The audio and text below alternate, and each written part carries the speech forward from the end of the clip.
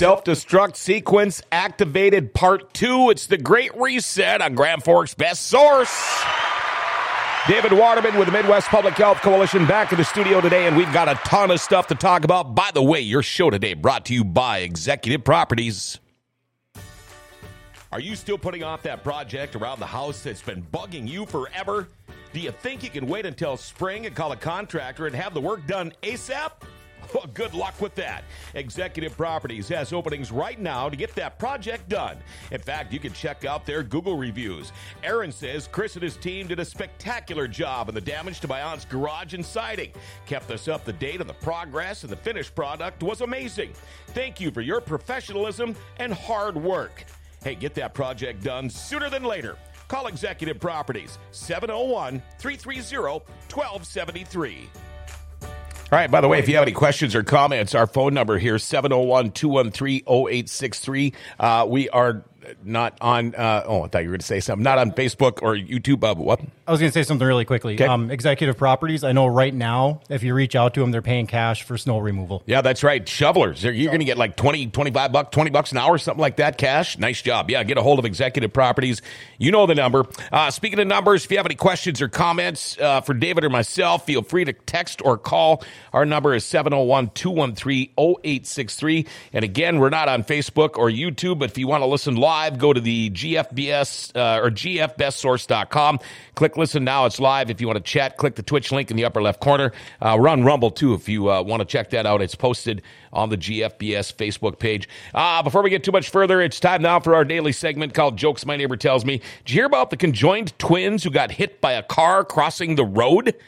Yeah, they were conjoined twins. They got hit by a car crossing the road. It was a real tragedy. Why didn't they look both ways? I was doing something I didn't hear. Okay. Conjoined twins. They got hit by a car crossing the road. It was a tragedy. Why didn't they look both ways? Anyway. All right, I'm going to do like I do on all the great resets. Bears numbers through March 1st. I don't know why they haven't updated them yet.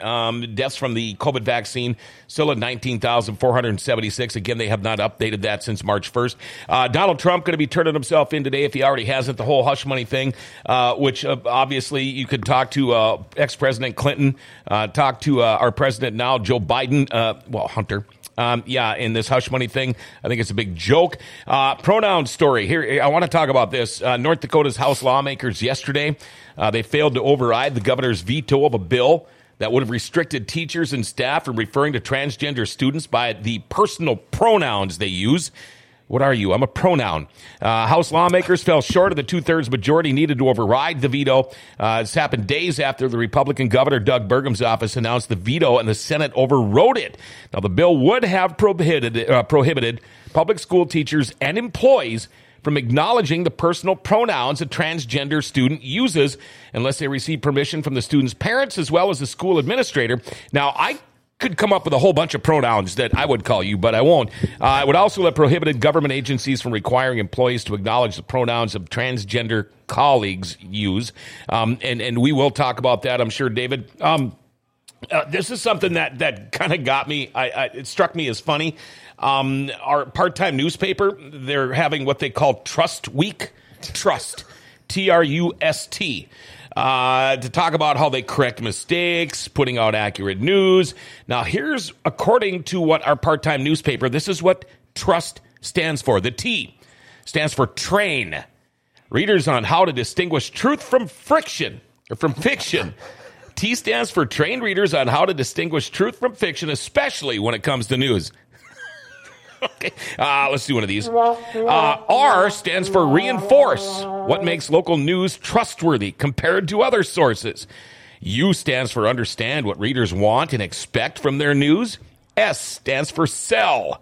Subscriptions that support keeping trusted news in your community. And T stands for tell. The stories of how local news or lack thereof has impacted communities. Trust? Are you kidding me? Train readers on how to distinguish truth from fiction. You guys, you messed up so bad on the paper last week, we used you as an example. Are you kidding me? What's real news? What's accurate news? You don't even know how to pre-read news. So how do you know if it's accurate or not? Okay, and I got one more little thing out here. Bud Light. How many people around here drink Bud Light? Not me. I do drink Anheuser-Busch products, as you have seen here in the studio. But Bud Light now has partnered with a trans activist named Dylan Mulvaney. Okay, so their cans, and I think Paul maybe saw. Have you seen pictures of the cans? Because I don't think they're for sale, though. Oh, I don't think they're going to be for sale. I think they just did them for a promotional thing. But what do they got? Rainbows and all that kind of crappy rainbows and glitter and yeah. Pronoun stuff kind of on there. But so here's what Kid Rock did, because Kid Rock he's a beer drinker. He shot up a whole bunch of cases of Bud Light and said something to the effect of F you Bud Light and F you Anheuser-Busch. I want to know, they go from Clydesdale horses to transgender rainbows. That's a man's beer there. They wouldn't dare do that with Busch Light, would they? You heard about some of these Busch Light has fish. Yeah, fish. You hear about these big food companies and things getting blown up. I would imagine Anheuser-Busch probably would have if they would have done that to Busch Light. But all right, here we go. David Waterman, welcome. How are you today? Thank you. Well, I'm fine. I'm living the.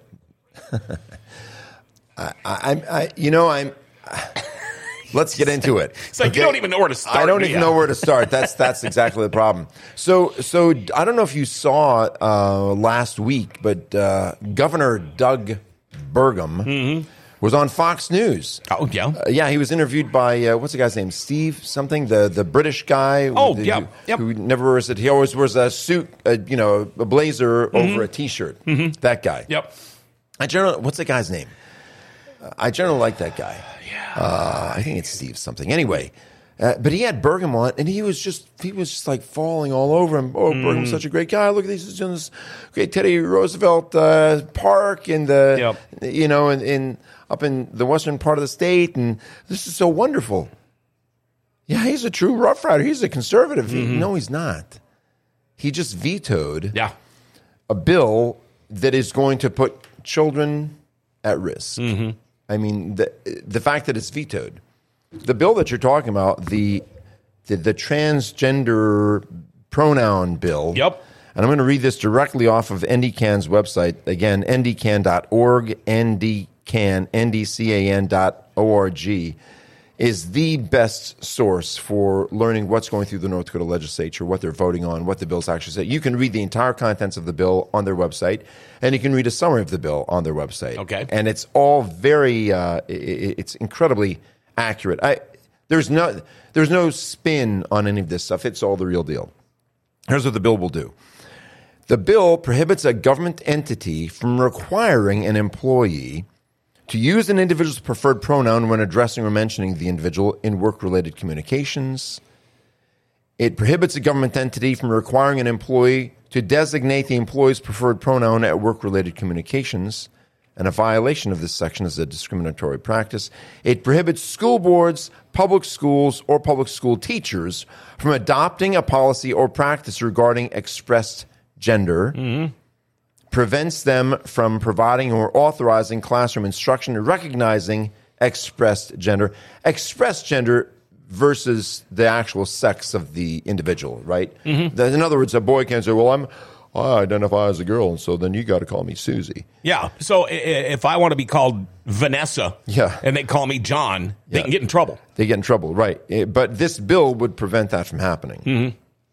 It prohibits school boards, public schools, or public school teachers from providing or requiring professional development recognizing expressed gender, and it prevents them from. And it protects teachers from being required to use the student's preferred pronoun when referring to the student if it is inconsistent with the student's sex. I'll say that again. It protects teachers from being required to use the student's preferred pronoun when referring to the student if it is inconsistent with the student's sex, biological sex. And Burgum vetoed that. Yeah. Why? Why would he do that? Can we get him on the phone? And I wish. There's people in this town that think he is the next best thing to toasted bread, I guess sliced those bread. folks are either highly deceived or they just aren't paying attention. Yeah, to do we what's going call on. him a rhino? No, I think he's worse than a rhino because this is not even rhino stuff. Mm-hmm. This is communist, tyrannical, destroy the children kind of stuff. And David, I've always said I don't care what you do when you go home, when you get into your house. I don't care your religious beliefs. I don't care your sexual preferences. I don't care if you want to be called John or Vanessa. It does not matter to me. But it should not be drug into our schools. It should not be drug into public places. And you know what? I still, to this day, nobody's come up to me and give me a hard time because I'm against it. And if you do come up to me and say something, I'll get right back in your face. So so you said that you're against it, right? I am.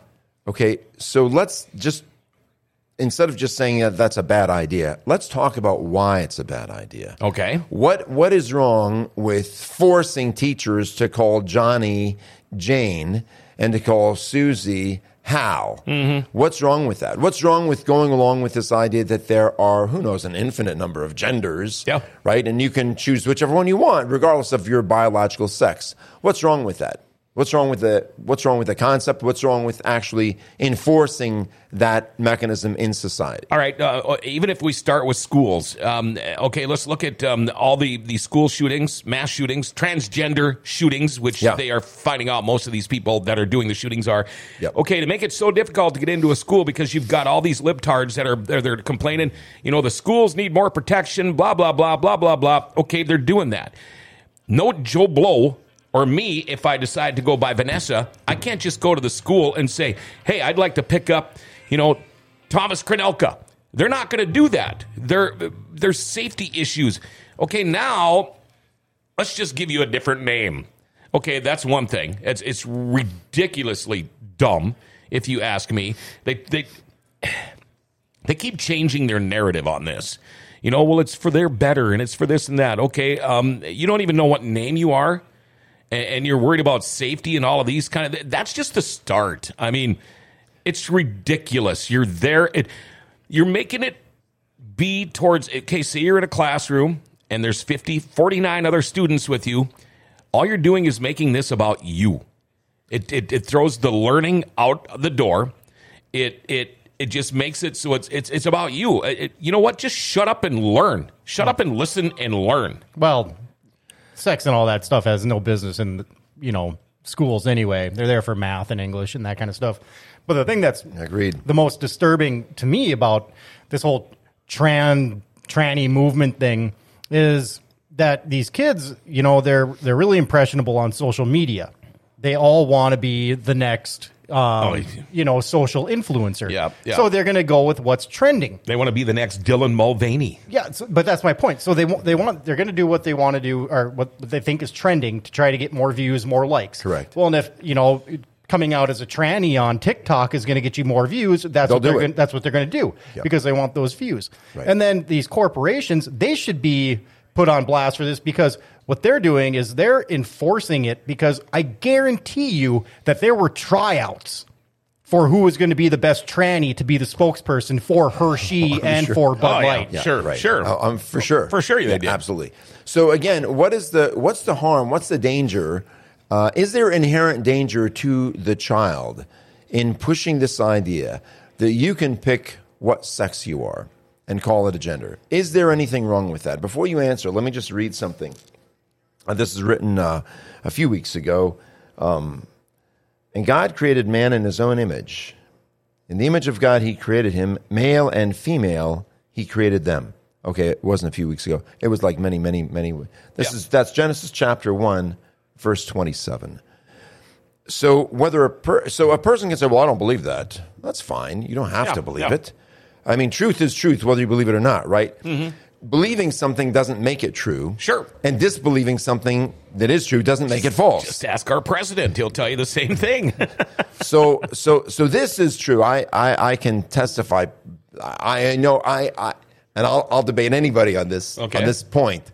I know beyond a shadow of a doubt that the Word of God is absolutely true. Okay. And without flaw, without fault, without error in any part.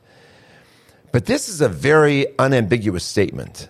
God created, it's actually two statements. God created man in his own image, male and female. He created them, male and female.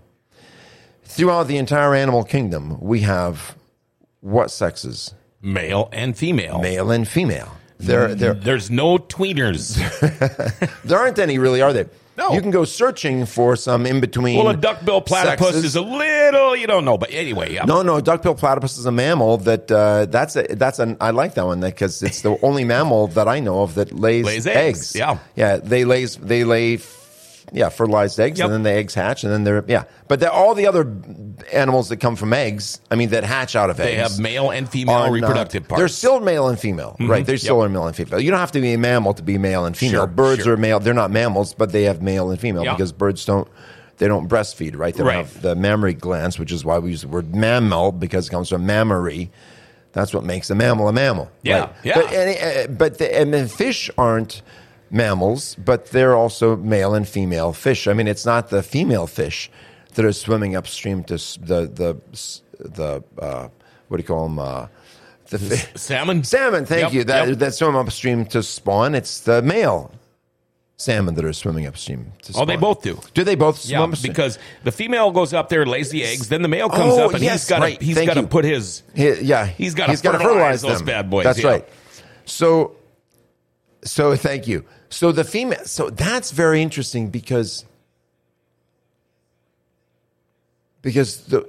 that means they got some tough female. Oh yeah, salmon. I mean, those are tough fish. Yeah.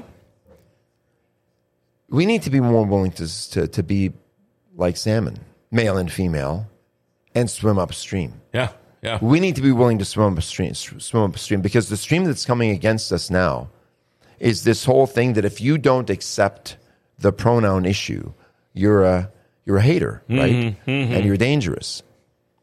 And so who said that telling boys and girls you can be whatever you want to be? Who said that that's true? Where's the research that says, oh yeah, there are no genders, there aren't just two sexes, there are many of them. Really? Who said that? What research has been done? What science is behind that statement? I'd like someone to show it to me. You know why they don't? You know why they're not plastering that all over the news? Because it doesn't exist. Right. There is none. Yeah.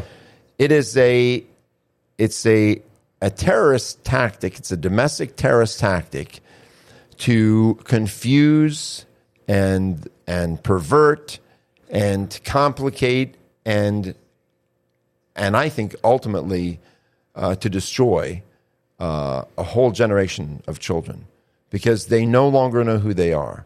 And if you don't know who you are, you don't know how to live. You don't know how to respond to. We have roles in society, don't we? Mm-hmm. I mean, any healthy society has roles in every part of society. Yes. In the family, children have a role. Yes. The parents have a role. The mom has a role. The dad has a role. If you've noticed, those roles, those boundaries have been being attacked viciously for over 50 years in America. The women's rights movement was nothing less than attacking those roles of men and women. Yep. If you look at our society, prior to the whole women's rights movement, which has become not just militaristic, but deeply harmful, it's done nothing. It's done nothing to bring about what it was claiming to bring about, which is freedom and success and greater happiness for women. I think their name is Andrea Tantaros, who wrote a book called, I think it's called Tied Up in Knots, how getting everything we wanted has made women miserable. And that's the story. She explains how everything that the women's rights movement sought to do, supposedly providing freedom for women, has done nothing but make women more unhappy, sicker, both mentally and physically, and put them in a place of greater vulnerability than they ever were before. And the way that the people that are pushing these agendas, the way that they get them done, is they bring up the exceptional examples, exceptional I say in a bad way, examples of men abusing women, abusive relationships, and they hold those up as the standard, as if this is happening everywhere. Yep. And therefore, we have to crush that. We have to get away with that. And the way that we do it is that we break down those guidelines, those roles, those barriers that prevent people from moving into areas that are going to cause them harm. We think of barriers as bad things, but like when God says, "Thou shalt not," we think, "Oh, yeah, who are you to tell me?" Well, He's God. But when we think about someone saying you can't do this or you can't do that, we think of that as a bad thing. But not only do roles in society, not only are they essential for a society to thrive and survive, they're also they're common sense if you just stop and think about it for a minute. I heard this story a while ago about a young couple. They were not married. They were a couple of teenagers, a guy and his girlfriend, and they were living, I think, in probably California. And they knew it was a very hot summer night. Hot summer night. They knew that their neighbor had a swimming pool, and they didn't have a swimming pool. So they thought, let's go for a swim, okay? And they had a big, fences all the way around the backyard where the swimming pool is, and signs that say, private property, keep out, blah blah blah, no trespassing. Well, they climbed over the fence. It's the middle of the night. And the guy runs over to the diving board. He bounces, takes a huge bounce, just in time to hear his girlfriend scream because she noticed something that he didn't notice. There's no water. There's no water in the pool. Splat! And, that guy, he's quadriplegic now. Oh, boy. So he ignored the signs, right? The boundary was set up to keep him safe. Yep. Doubly dumb. And he transgressed that boundary, and it ruined him. It ruined his body. So that's just an example but I'm saying that example can be spread out to our to our understanding of who God is, the things that He tells us to do or to not do, and it extends into society where we recognize, male and female. You didn't come up with the idea of male and female. No, I didn't come up with the idea of male and female. That was God's idea. He created us male and female. And so to say, well, we reject that concept. We reject that, what's obvious. We reject it. We're not going to accept the reality of male and female. We're going to make up our own idea about how gender works, how sex works. So what's the result of that going to be? Well, you got me. One thing that really struck me that you said, David, was if you don't agree with us, you're considered a hater. If you don't like these words. So I'm dangerous because I'm a hater of words. It's kind of what it, you know what I mean? The pronoun to me meant something completely different a year ago. You're right. Well, so he and him and his referred to males. A girl named Gloria. I mean, and this is a brand new thing that they're pushing on kids with no science. So, here's what we do know. I'm going by Paulette now, and you guys need to understand that I'm a girl, and if you don't like it, you can suck my dick. I don't have the. Wow. So, anyway, I don't have the numbers. But I understand his point, even though it was crude to say the least. To a point, I don't have the numbers, but people that begin to identify, children that begin to identify as a different sex than the one that they're born with biologically. Do you know how their levels of depression, anxiety, and suicidal ideation increases pretty dramatically? Yeah. Well, look at again going back to the mass shootings. They're saying now a lot of these guys or girls that were doing the shooting were trans. But here's the thing. They're saying that more than this one were? Oh, yeah. I've got a list of them. Oh, yeah, a whole list of them. Really? Big, long list. But what gets me now is, okay, say you think, you're born a boy. Maybe at a certain age, you don't think you should be. You shouldn't have any help from anybody else. Should there be an age limit where you can decide, okay, I'm going to, I'm going to be a transgender. I'm going to change. I'm going to do that. I just don't think. I think you should be old enough to make up your mind, possibly even when you're 18 or whatever, before you could do any of this. But it drives me nuts when parents and teachers and everybody else is pushing their agendas on these kids, because we see it all the time. We see these teachers that are pushing this because it's their belief. It's not the school board's belief, but the school boards aren't doing a damn thing about it. Anyway. I think that it's, look, we've lost this concept. We've lost the concept in this discussion about. We've lost the concept of mental illness. Like, mental illness doesn't exist anymore. Yeah. Right? Well, no, it doesn't. There's no such thing as mental illness. Who are you to judge how I think or how I feel or what I do or what I believe? Mm-hmm. Who are you to judge me for that? Yeah. Well, but wait a minute. If you think that eating people is okay, oh, you're a hater. Yeah.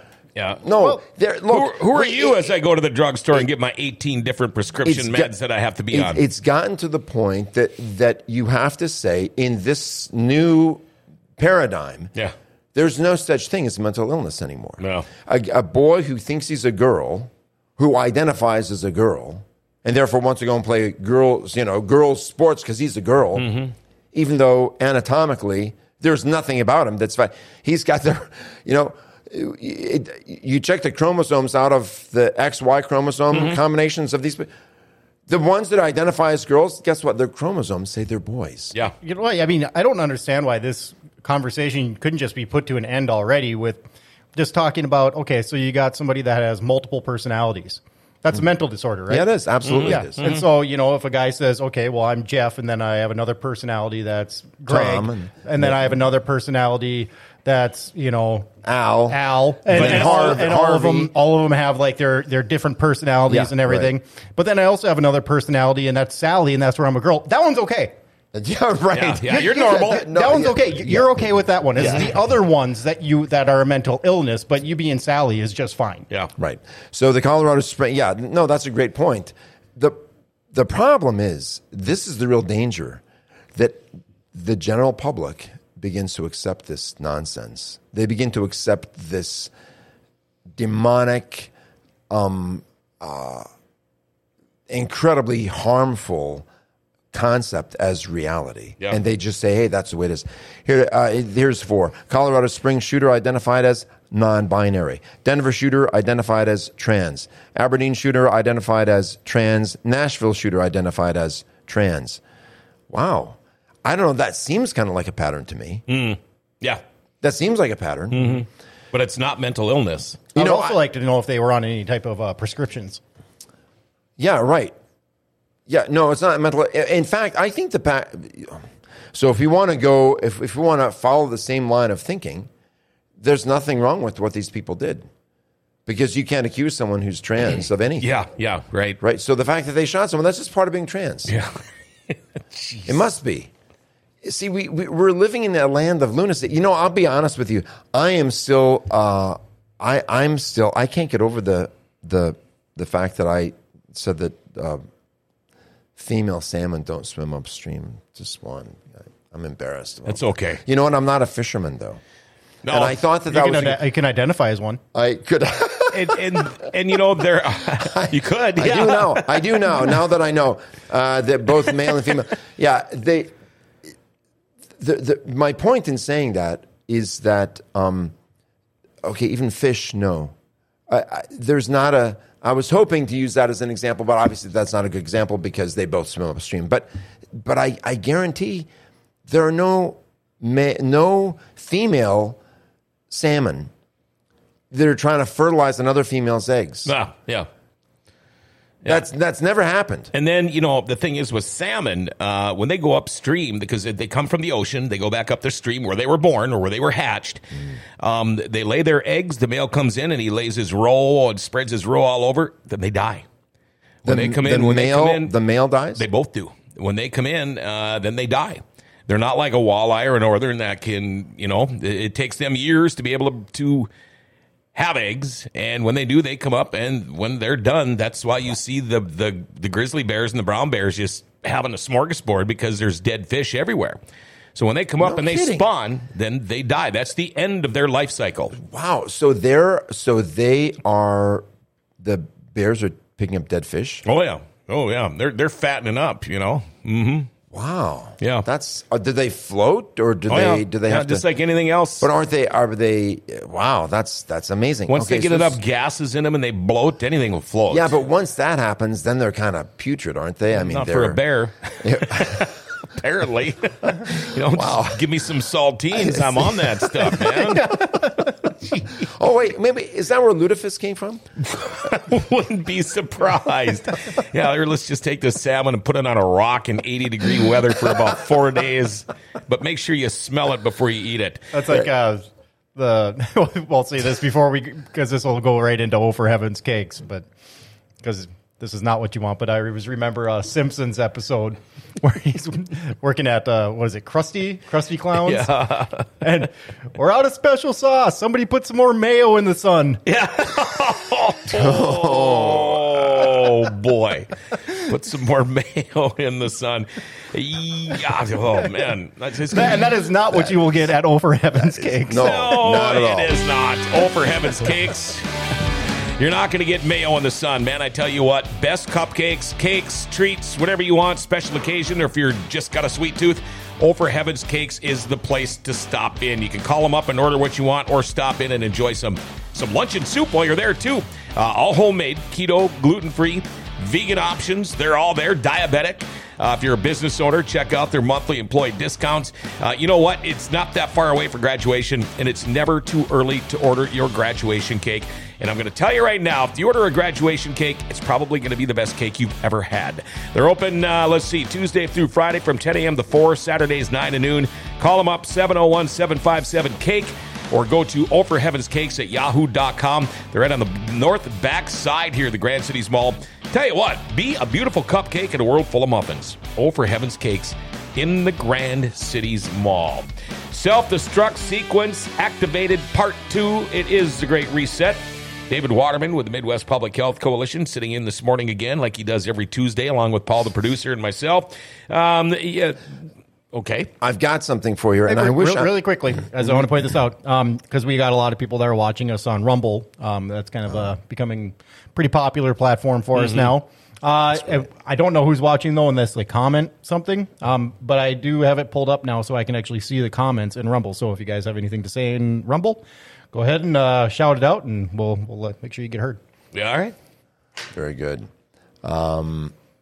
So I have something that I want to read. This is a series of exercises for women, and these were not printed last week. Dumbbell exercise. Yeah, they don't look like they were printed last week. And I'm sorry that there's no date on any of them, but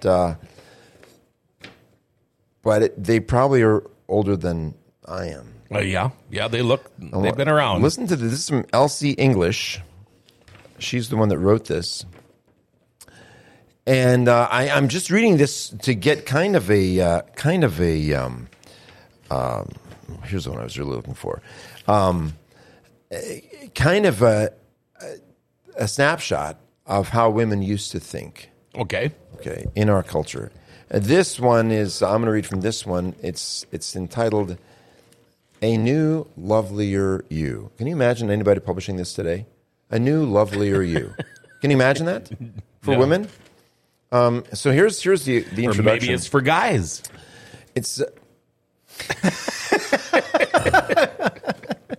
Saw a guy at the mall yesterday dressed kind of like that one you had on the inside front page there. But anyway, dedicated to the opening has a quote from Emily Dickinson. No, most people listening to this podcast probably don't even know who that is. It should be a new lovelier them. What? Should be a new lovelier them, not you. No.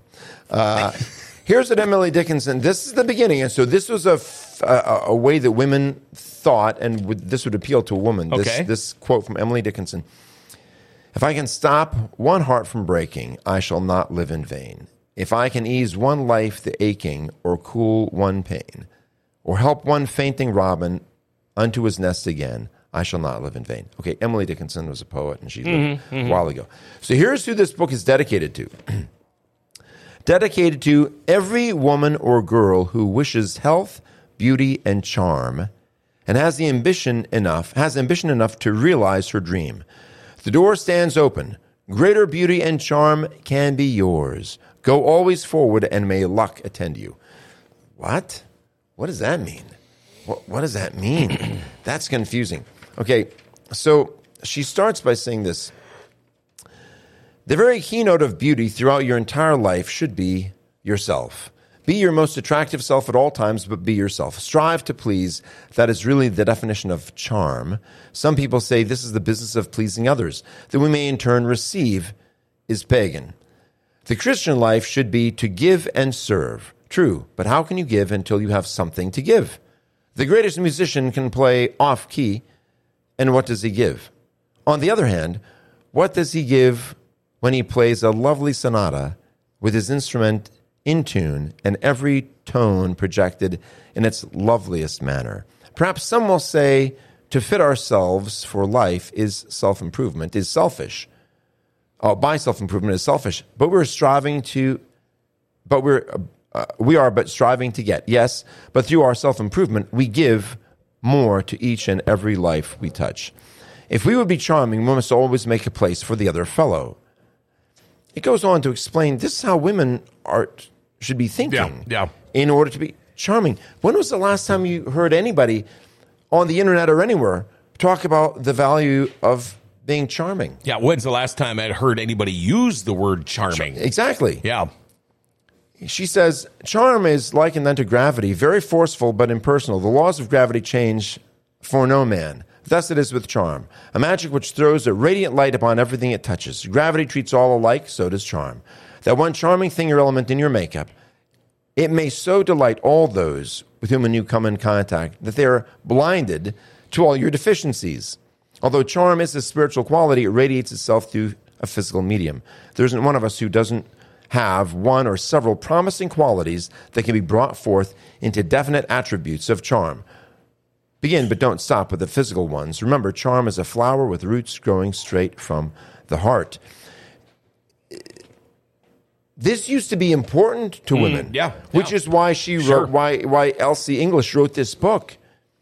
And today we live in a society where women are not supposed to think of themselves as being different from men, because the narrative that's been pushed by the enemies of freedom, the enemies of liberty, the enemies of personal responsibility, the enemies of our civilized society, is that if you're different, you're not equal. The only way you can be equal is if you're identical, and that is a lie from the pit of hell. Do you open doors for women? Yes.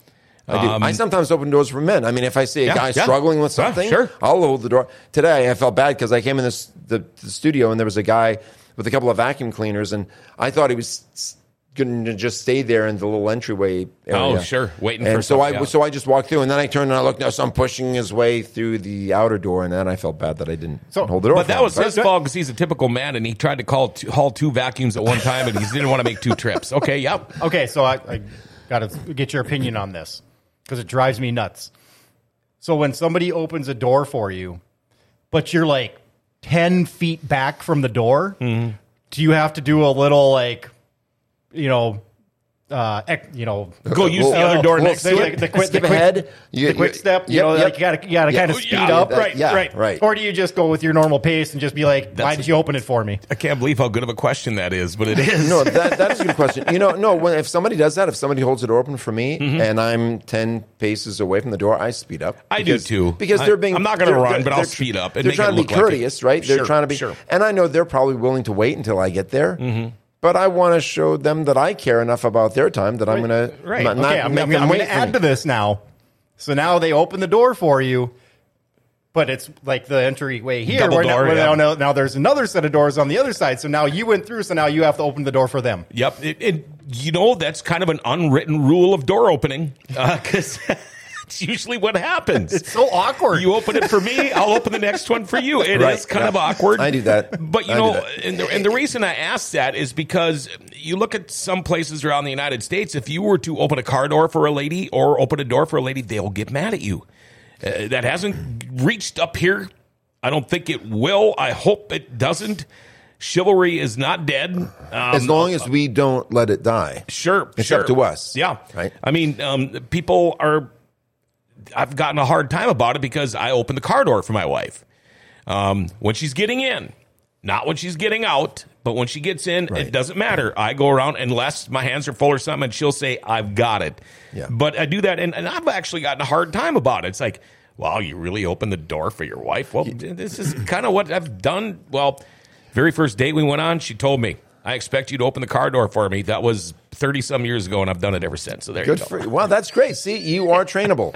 And that's when I do it for my wife, she says, what did you do? Yeah. Now if I quit peeing on the rug, right? Well, that makes up for a lot, if you hold the door open. So I was, we were traveling somewhere. I don't remember if it was New York or I don't remember. But my wife and I were driving someplace. And we stopped in one of those little islands, those what are those, when you're on the interstate and they have those. Like a rest area thing? Yeah, they're called Oasis. That's what it is. The Oasis. Yeah. Where it's an oasis for the people selling stuff there because everything is 4 times the regular price it is everywhere else, right? In the Oasis. Anyway, we stopped there to get gas and then as we were leaving, we walked out of we bought something there in the shop. And then as we left, I opened the door for my wife and she got in. And then I closed and walked around and I got in. And a guy came running over to me from another car. He just parked and came running over and he said, why did you just do that? He said, because I don't see guys do that. And I said, well, because she's my wife and I'm a man and she's a woman and that's the right thing to do. That's what you do. And he said, yeah, my wife told me to come over and talk to you.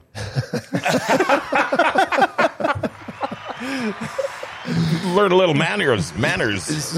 So he said that she said how much he appreciated it actually, that, seeing that because he said, I don't see people do that anymore. Yeah. And I said, well, you know what? It's up to each one of us. We can all make a difference. Mm-hmm. Marie Stewart wrote, it's humanizing. Yes, it is. Thank you. She also wrote, Burgum started an exploratory committee to see if he should run for U.S. president. Yes, please run. Yeah, there's been a lot of talk about that. Please, Governor Burgum, run for president. I would love to see that.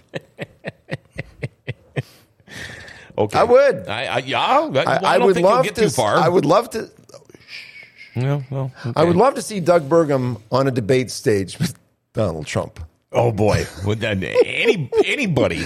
I mean, I didn't say that, but yes, please, Governor Burgum. I think that's a wonderful idea. And run for president. Step down as governor of North Dakota, and run for president. We need you there in Washington. So, who could take his spot in North Dakota then? Got any good ideas? Yeah, former Lieutenant Governor Sanford, I think, would be a wonderful choice for governor. Sure. Okay. Yeah. Wasn't expecting the question, but there are a few people I would vote for governor. Yeah. All right. Yeah. I mean, because we'll have to do without Governor Burgum if he runs for president, but we all have to make sacrifice in order to make the country a better place. So there you go. Run. Run, Forrest, run. Please run. Yes. Jeepers. All right. Sorry. So, sorry, were you going to say something? No. All right.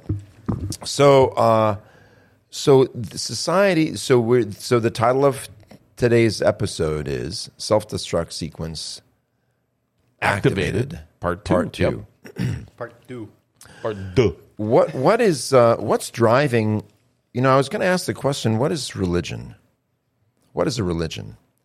We don't have time to go into it today, but I've got some information from the Pew Research Center. Did that come on the TV? That's the guy that flipped me off that day when I was wearing the Let's Go Brandon shirt, when he sat here in the window and flipped me off and got in an argument with me. Anyway, sorry, David. It's all right. These are so the Pew Research Center it provides numbers, facts, and trends shaping your world, right? So that's and they specifically research religious trends in the country, and their latest thing, and I've got to take this apart so I can make sure that I'm getting the graph numbers correct because the staple covers it up, but they asked people about their religious beliefs and their the habits for attending church or religious services. And this one, I thought we can do a whole show on this. This is the one that I want to talk about right here.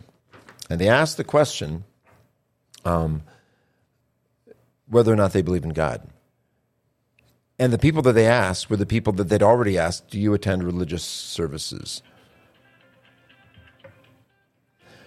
And so at least, here are the options that they gave. At least once a week, once or twice a month, a few times a year, seldom or never, or I don't know. Okay. Can you imagine being asked, do you ever go to church or attend religious services? I don't know. I don't know. Let me check. I had a religious experience once. Let me check my phone. I think I've got an app for that. No, I'm just asking you if you ever attend religion. You personally go to a religious service. I don't know. I don't have that app, so I can't tell you. Okay, whatever. But there's a whole group of people that said I don't know. So here's the people that attend at least once a week. Belief in God, absolutely certain, 87%. Belief in God, fairly certain, 11%. Fairly certain.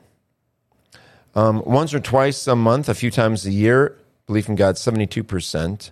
The absolutely certain that God is real. Those who are fairly certain, 25%. And those who believe in God, they're not too certain or not at all certain, 6%. But they still go to a church or a synagogue or something like that. The numbers that are the most alarming is the number of people who go to a religious service. Well, here it is. At least once a week, Buddhists, 18%. Catholic, 39%. Spectators. Must have been, okay. Yep. But we're not, okay. At least once a week, 39% of the people that said that they go at least once a week were, of Catholics, 39% of Catholics say that they go at least once a week. 40% say once or twice a month or a few times a year. 20% said seldom or never. And then the number that said they don't know it's less than 1%, I guess. Evangelical Protestant, 58% go at least once a week. Hindu, 18% go at least once a week. Historically black Protestants, 53%. Here's an interesting one. Jehovah's Witnesses go more than anyone. 85% go at least once a week. Hangnail. Oh. Mormons, 77% a week. Muslim, 45% go at least once a week. Unaffiliated religious nuns. So here's the thing. If a person claims to believe in God and they are, whether they're a Catholic or evangelical Protestant or mainline Protestant, the only one that's over 50% is evangelical Protestant. The rest go, the next biggest categories, once or twice a month or a few times a year. And then the next biggest category is seldom or never. I'm not saying that going to church or going to a religious service is what determines, your standing before God. I'm just saying that it's indicative of how important your religious beliefs are to you, right? And the fact that these numbers are lower than they've ever been in the United States. Yep, that doesn't surprise me. I want to bring a graph showing how church attendance is falling, and the problem isn't church attendance. The problem is that church attendance is somewhat indicative of how important God is to them, to that person in their life, because the person says, I don't even bother. Now, granted, those numbers could be skewed because there's so much stuff that's available online now. So true, that's one. Someone that sits at home and they're watching on YouTube or whatever. A lot of the churches are streaming their services They're now. streaming their services. But there's a problem with that. And our church streams their services every Sunday live. There's a problem with that. And that is that it's assuming, well, no, it's not just that. It's not just money. It's assuming that the whole point of a church service is to get information or to hear a message. Mm-hmm. Yeah, if you've got a good preacher, maybe. But that's not biblical. The Bible says that we come together in order to serve one another. Mm-hmm. How do you serve one another if you're watching online, sitting in your living room in your jammies, right? You're not serving anybody except yourself. And I would make this point, with all due respect, there are preachers in this country who have radio programs and television programs that are far more educated and more gifted than any preacher locally. There are some that are billionaires. And I'm not talking about those guys. Yeah, okay. All right, I'm not talking about the Joel Osteens, right? Okay. I have zero respect for him. I think he's a false teacher. Yep. I think he's a false teacher. I don't think that the guy's even saved. I don't think he's even going to heaven. I don't know. I don't know his heart. Only God knows his heart. But from what I've seen about that guy, from things I've heard him say on interviews, like when I think he was on the Larry King show a few years ago. I'm sorry, I'm not here to bash Joel Osteen because I was some people, he's so great. No, he's not. Larry King said, so Joel, do you have to believe in Jesus to go to heaven? And Joel, well, Larry, I can't talk for someone else. For me, that's a decision that I've made for myself, but I'm not here to judge anybody else. Okay, well, you're an idiot. You don't know the truth, or you're an idiot. I'm sorry. You call yourself a Christian pastor? I'm sorry. This is the gospel. This is what the Bible says. There's no other way. He says, there's one name under heaven given among men by which we must be saved. That's the name of Yeshua, or as we transliterate it, Jesus. Mm-hmm. That's it. Jesus said, no man comes to the Father, that's God, except through me. That's it. It's very simple. It's cut and dry. Now, you can say, why I reject Christianity. Okay, you can reject Christianity. Like I said, you don't have to believe the truth. You can believe whatever you want. Mm-hmm. It's a free country. For now. But to say that you don't have to believe, to say I'm a Christian and I think that you can believe in all kinds of different religions, I think there are many different ways to God. Well, you can have that view, but you cannot have that view and be a Christian. Right.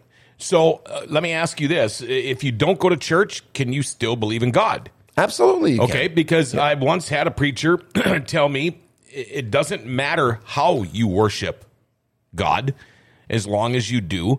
I know some people, again, we talk about streaming and things like that, but a couple of stories. I know some people that have quit because of all they talk about now, it seems like in services, are tidings. Giving money. Yeah. I know of a couple that are well-to-do, and they got so tired of hearing their preacher talk about how the church needs money. We need money, money, money, money, money. This couple actually wrote them a check for about $250,000 and said, here's the check. Quit talking about how much this church needs money. And they did. And they did. So I would just like what to I'm point- getting at is I'm not going to, if I'm going to church, I'm going to worship God. I'm not going there to listen to see how much money you need and what you need, and this has got to be done and that's got to be done, or otherwise we're just not going to be. That's not why I'm there. I'm there to worship God, but you know. Well, yeah. So tithing is. I really believe that tithing is an important part of worshiping God because what tithe means tenth, right? Yep. And so it actually comes all the way back. It comes from Genesis in the story where Abraham went to rescue Lot, and then he was met by the king of Salem, who's called Melchizedek. Okay.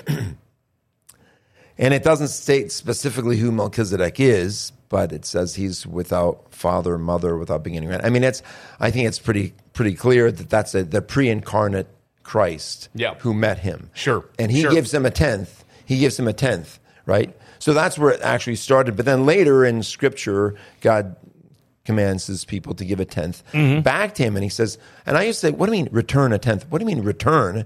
I earned that money at work, going to work. You didn't give it to me to give you a tenth back. But actually he did, because the Scripture makes it very clear that we have nothing that we haven't received. So anytime you make money, the only reason you made money is because A, God gave you the job, and B, God gave you the ability to do that work, and God gave you the energy to do the work. So you're just employing something that he already gave you, right? So he's saying, everything you have that's good came from me in the first place. I just want you to give a tenth of it back to me. But he doesn't just say give it back to me. God doesn't need our money, right? God doesn't need our money. No. God doesn't need anything from us, in fact. He needs nothing from us. And he certainly doesn't need our money. He owns the cattle on 1,000 hills. He owns the entire universe. Sure. So he doesn't need our money. But he says that we're to bring the full tenth into the storehouse.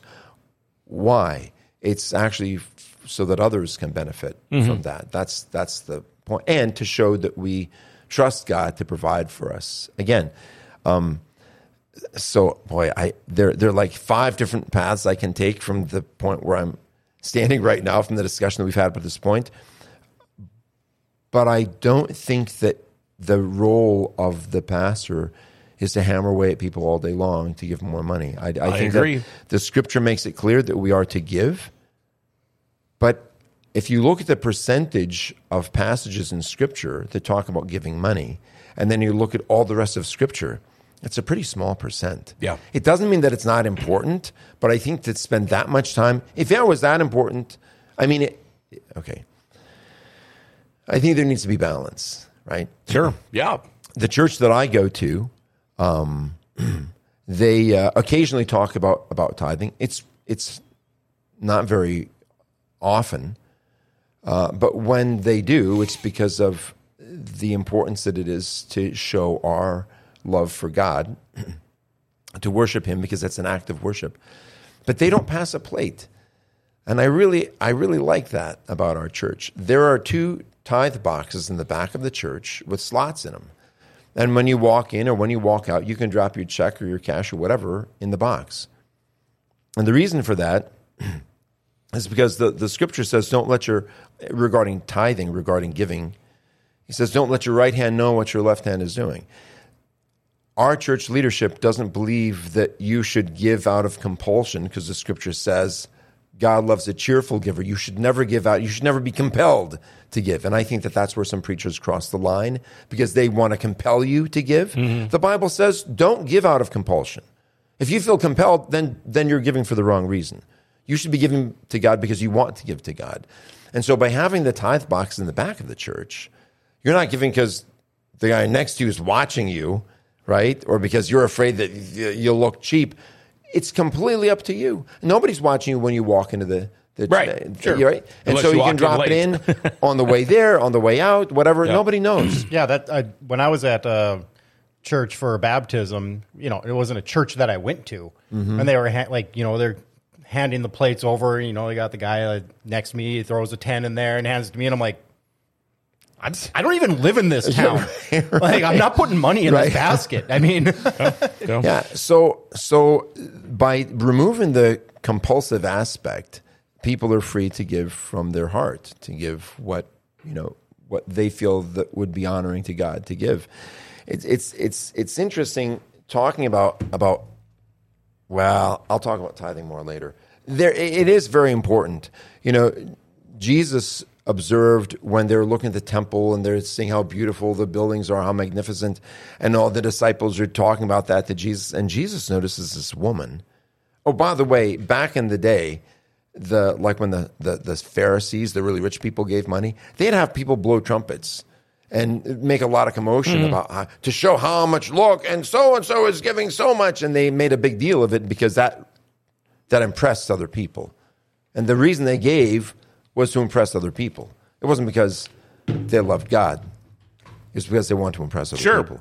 And I've also had a preacher say you don't have to dress up because we're not here for you. All the attention should not be given to you on your Sunday best, because we were taught to dress up. There's your Sunday best. But you're there to worship God. You're not there for people to worship you or to see what you're wearing today and any of that kind of stuff. And so, you know what? If you want to wear shorts and a T-shirt to church, I could really care less. If you're there worshiping God, that's what you're doing. I would just like to point out that Joel Osteen looks like he looks like Tim the Toolman Taylor and Martin Short had a baby. So... Well, one of them would have had to identify as Martin or Tim. Okay, anyway. So do you know the reason that I don't wear a T-shirt and shorts to church with my Tevas? I'm kidding. I don't have Tevas. You know why I don't do that? You know why I dress? I dress as well, if not better, than I would if I was going to go to a business meeting. I do it as out of respect for God. Sure. I do it to respect Him, not to draw attention to myself, right. Not to make me look good, but because I want God to look good, and I want Him to know that I care enough. Yeah, you might be on the borderline one day, David, and he's like, well, that guy always did dress nice. No. He's a sharp dresser. That's not it. But it's just that in Scripture, it's clear that there are things that are made for common use, and then there are things made for noble use or honorable use, right? There's even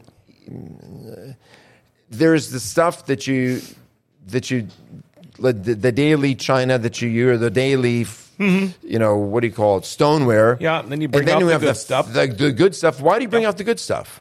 Because your kids are there? No. If they're little, no. It's because there's someone special that's coming up for dinner, right? Yep. Yeah, you've got someone special coming. Trying to impress them. No. Okay, so that might be why some people do it. That's not. We don't.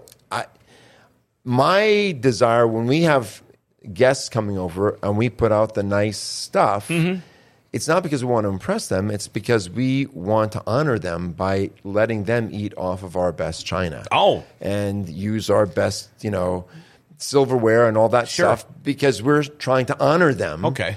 By making it special for them. I won't argue with my wife about that anymore. Good. So, sure, some people I'm sure do it because they want to impress. Hey, look at me, I'm all impressive. That's the wrong reason, but guess what? The Bible says this: man judges by the outward appearance, but God judges the heart. Yeah. So He knows if you dressed up to impress your neighbors, or if you dressed up to show reverence to Him. He knows if you're putting out your fine china to impress other people, to make you look good, or if you did it because you wanted to bless them by showing them that they're important to you. Right. It's all of the heart. Yeah, a knife is a knife, a fork is a fork. As long as I could cut my food and stab my food to put it in my mouth, I don't really care. So let me read this one last thing, because this is because I know we got to wrap up, because, my goodness. I got to go. All right. Okay, I'll just finish this one thing. Okay. This is from Malachi, the I think we said before on the show, the Italian prophet Malachi. Malachi, the last book in the Old Testament. And this is what he says. He says, "For I, the Lord, do not change. Therefore you, O sons of Jacob, are not consumed. From the days of your fathers you have turned aside from my statutes and have not kept them. Return to me, and I'll return to you, says the Lord of hosts. But you say, how shall we return?" Listen to this next question that God asks through the prophet Malachi. Will a man rob God? What? Will a man rob God? That's what he asks. Will a man rob God? Sure. Yet you are robbing me. But you say, how have we robbed you? In tithes and offerings. You are cursed with a curse, for you are robbing me, the whole nation. Bring the whole tithe into the storehouse, so that there may be food in my house. Do you know, I stop in the middle of the sentence. Do you know that it's a sin to test God? It's God says, don't test me. Jesus said, when Satan was tempting Jesus in the wilderness, Jesus said, it is written, you shall not put the Lord your God to the test. Right? You're not supposed to test God. He can test us. We're not supposed to test him. That's forbidden. Except there's one place where we can, because God actually tells us to test him. Here's what he says. He says, bring the whole tithe into the storehouse, so that there may be food in my house, and test me now in this,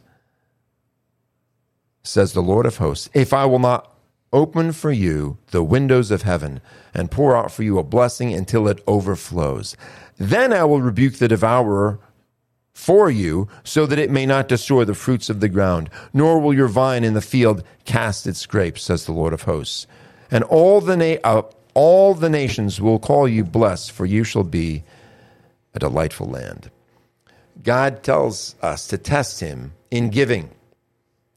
And then he tells us that he's going to rebuke the devourer. You know, when everything goes wrong and you keep losing money, your refrigerator breaks, and that's got to be, and then and then your car then has problems, and then you go to the dentist, and it's going to be $5,000 to fix that tooth. The roof collapse. You've got all this problem, and it's like, I can never get a break. Yeah. Right? But God says, test me in this. He says, I'll rebuke the devourer for you, so that it will not destroy the fruits of the ground, or in this case, the fruits of your labor, nor will your vine in the field cast its grapes. It's the one area where God says it's okay to test him. Some people interpret this as, oh, wow, that's a get-rich-quick scheme. If I give more money back to God, then he'll give more to me. That's the wrong heart. Right? Yeah. That's the wrong attitude. But God says, if you give to me, and I can testify of this, there have been times when we've said, we just can't do it. We don't have enough money at the end of the month. We're done. We got to keep it all to pay our bills. And then my wife and I have talked about it. We said, you know what? God has commanded us to do this. And he's even told us to test him in this. So let's do this. Here's how much we made. We're going to write a check on that. We'll give it to the church. And sometimes it's within days. Sometimes it's within less than 24 hours. All of a sudden, after we do that, money comes in from someplace we totally didn't expect it to not only make up for what we gave, but it's actually greater than that. I've never, ever, ever regretted giving to God. So that wasn't my point. That wasn't what I was going to be talking about today, but I do think that it's wrong for preachers to hammer and hammer and hammer away at that, because I think it's the wrong focus. But it is important for us to know that God wants us to give so that other people can be blessed, right, with our tithes and offerings. So that's so there's that. Thank you. You're welcome. So you know what? I've still got all this to get through. I've got part this 3 to get through. We're going to have to do part week. 3 next week. All right. All right. And we would keep going, but folks, you know what? There's bad weather coming in, and we want to beat it. So self-destruct sequence activated. Part 3, possibly next Tuesday. I think it's going to happen. Thank you, David Waterman with the Midwest Public Health Coalition, for coming in today. Thank you, John. Love having you on the show. And thank you to LifeVantage for sponsoring today's show. You know, if you take collagen, they've got this new one-of-a-kind collagen that not only replenishes your body, but it also helps your body create its own collagen. And it does that by using natural products, and then it maintains it too. If you'd like to find out more about this amazing product, get a hold of Stephanie Kronelka and LifeVantage for more information. Check out stephk.lifevantage.com or text 701-230-9306, or you can email skbesthealth@gmail.com, or click on the link on gfbestsource.com. It'll go directly to LifeVantage, all right? Hey, biohack your life with LifeVantage and Stephanie Kronelka. Let's see. Tomorrow, weather permitting, we're going to be talking with media legend Rob Horkin. You might know him as a different name. Think hard about that, all right? I can't wait Again, it's all going to be weather permitting. Hey, stay safe out there, everybody, and remember to like, share, tag, and follow us. Hit the notification bell on your smartphone. You'll never miss a show. Grand Cities, we all know it's a great place. Grand Forks' best source is giving it an identity again.